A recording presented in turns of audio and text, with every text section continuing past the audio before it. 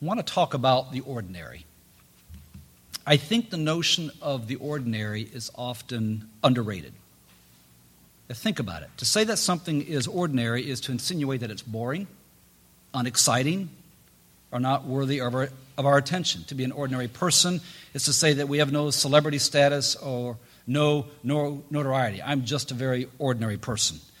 To be among the ordinary is to claim your place among the masses, among the common folks. To be ordinary is to almost, for some, to announce that you've quit trying, that you no longer want to be extraordinary. So that's why today I am announcing my campaign to raise the level of ordinary. I'll take signatures, I'll send around a petition. If you want to give donations, that's perfectly fine. That's not necessary. But I'm going to put pressure on ordinary to become extraordinary in a very ordinary kind of way.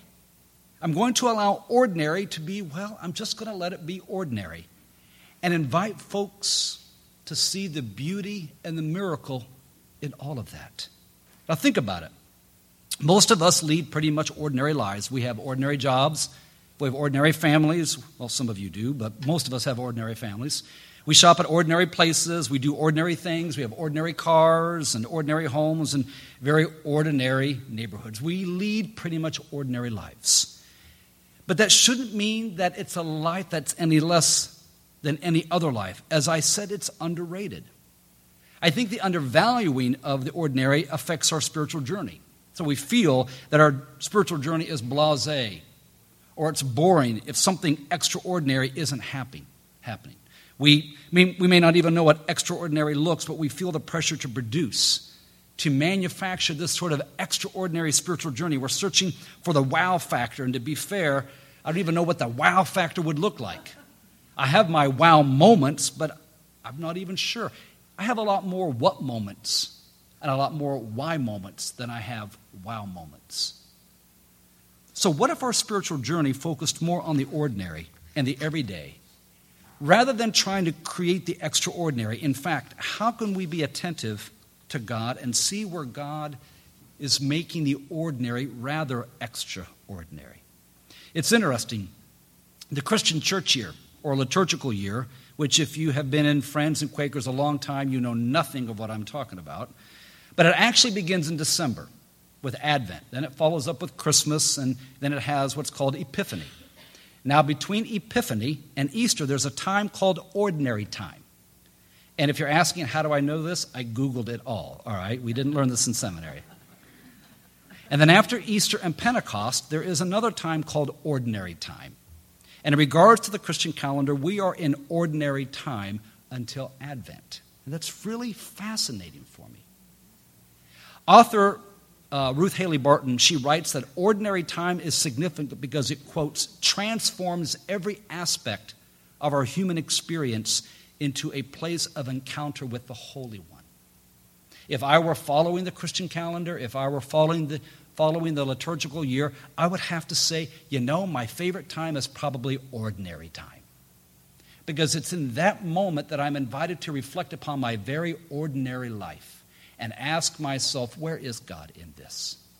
What is God doing with this? And where do I encounter God in those very mundane moments? This is why I love how Eugene Peterson translates Romans 12, 1-2.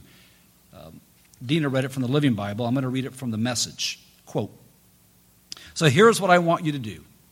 God helping you. Take your everyday, ordinary life. You're sleeping, you're eating, you're going to work, and you're walking around life, and place it before God as an offering. Embracing what God does for you is the best thing you can do for Him. Don't become so well adjusted to your culture that you fit into it without even thinking. Instead, fix your attention on God. You'll be changed from the inside out.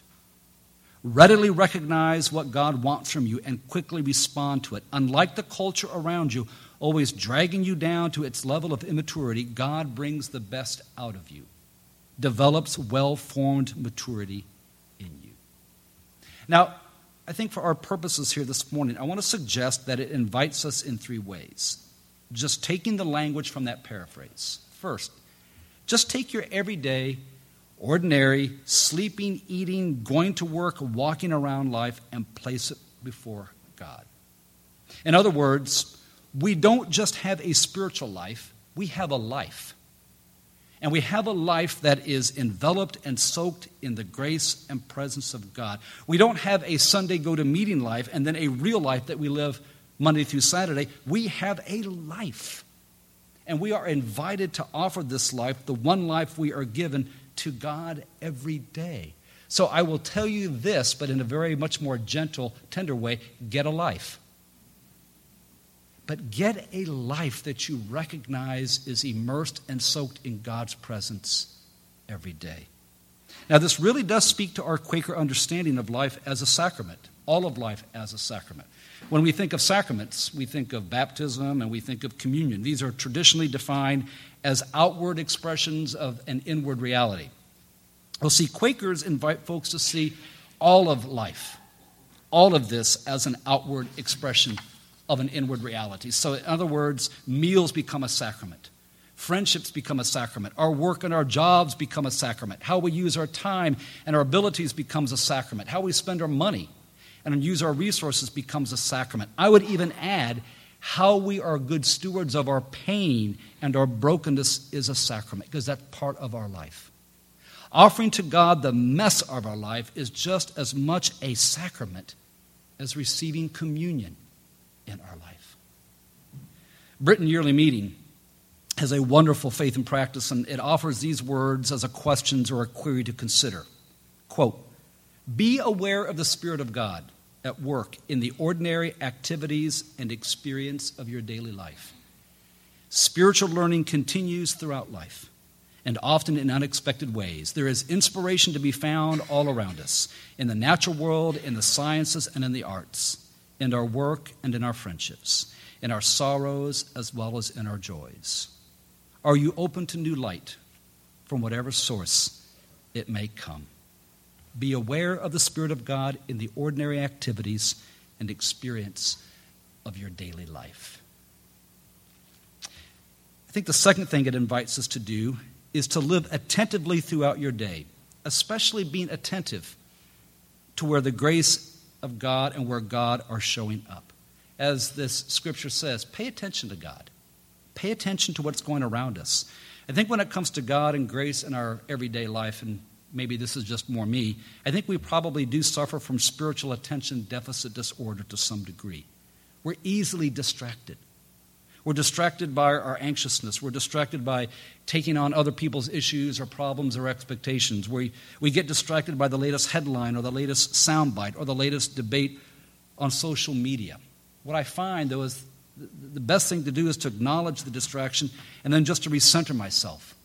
And then invite God into the distraction and ask, what does it speak to me? And if nothing, to refocus my attention and invite God's Spirit to speak to me about my day or my life. Sometimes when I do think about it, sometimes when I remember it, I will at night just kind of play the tape on my day.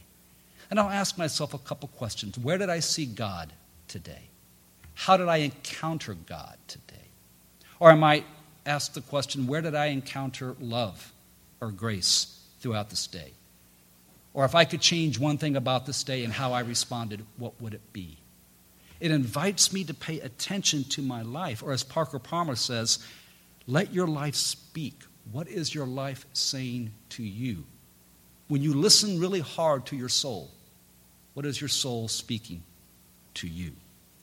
And to pay attention is to acknowledge that God is present in the everyday and the ordinary, and that God's voice and direction can be present at any point and at any time. It takes discernment. It may take sitting with it or even getting help from friends. But our lives, and maybe my life, suffers from a lack of paying attention to how God is showing up around us and within us.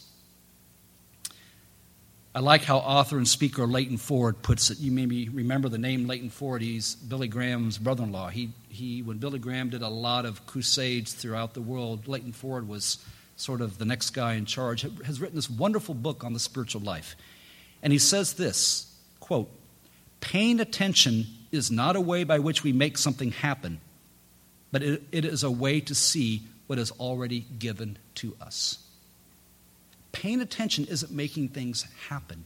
It's simply paying attention to what is already given to us. What has God given to you? What is God giving to me at this juncture in my life on this day? That's often where we will see God showing up in our life. And again, it doesn't have to be extraordinary. What has God given me today? Breath. God has given me breath.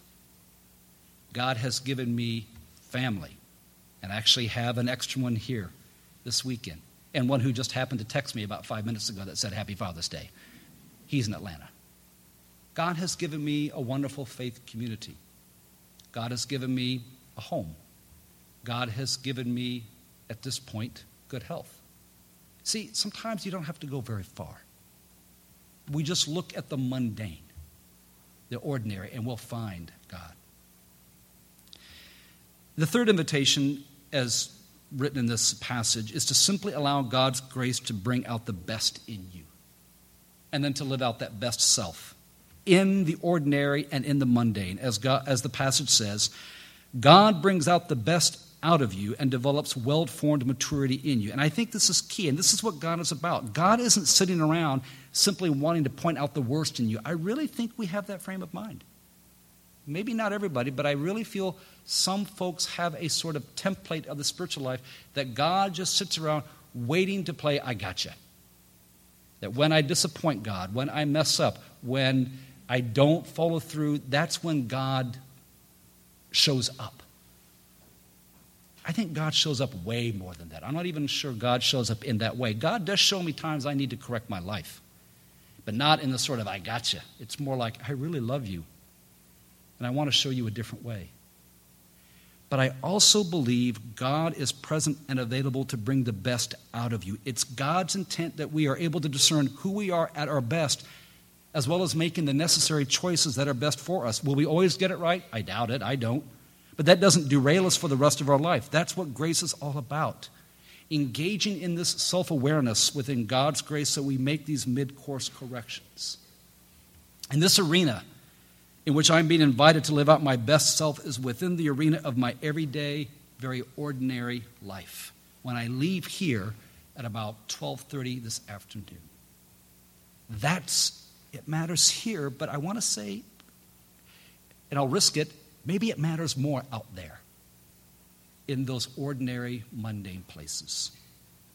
This is where the action is. This is where it counts the most. You see, I want to live out my best self as a husband and father. I want to live out my best self in my relationships and my friendships. I want to live out my best self when discussing politics with people and engaging in hard decisions related to yearly meeting issues. I want to live out my best self when decisions don't go my way, when life doesn't go my way, when people don't go my way. I want to live out my best self when the temptation is to drift towards cynicism and sarcasm. And I want to live out my best self as a pastoral minister. I even want to live out my best self when I'm right. And that's not very often, but when I am, I don't always have to tell people that I was. I just want to live out my best self in those very ordinary, mundane moments. Where do you want to live out your best self? Where do you want to show up a little bit more mature than you have in the past? Where in your everyday, ordinary life would be the best place to begin living that out? A couple thoughts to close, not my thoughts. This is by Father Peter Michael Preble. He's a blogger that I followed, has a few articles that float out there every now and then, but I love this thought. Quote, "The spiritual life is not that difficult. We make it difficult. All we need to do is look at the ordinary in our life and see how we can make this an offering to God. How does our work influence the world around us? How does the world influence each of us? If we look closely, we will be able to find God in the ordinary of our life. In fact, since God is in each of us, we just might be looking at Him every day." I think there is that of God in everyone. God shows up every day, even in people that we encounter. Even in people that believe differently than you. Even in people that will vote differently than you. Even people that have different theologies than you. There is that of God in everyone. And how can we be our best self in those moments. One more poem. You know, there's always a joke in seminary that pastors' sermons are an introduction, 3 points, and a poem. So I really hesitated to end with a poem because I didn't want to live into that.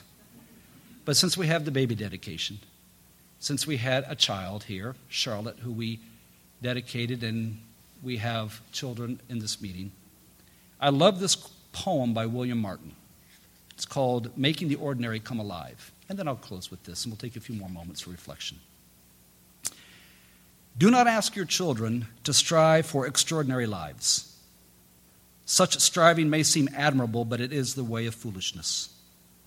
Help them instead to find the wonder and the marvel of an ordinary life. Show them the joy of tasting tomatoes and apples and pears. Show them how to cry when pets and people die.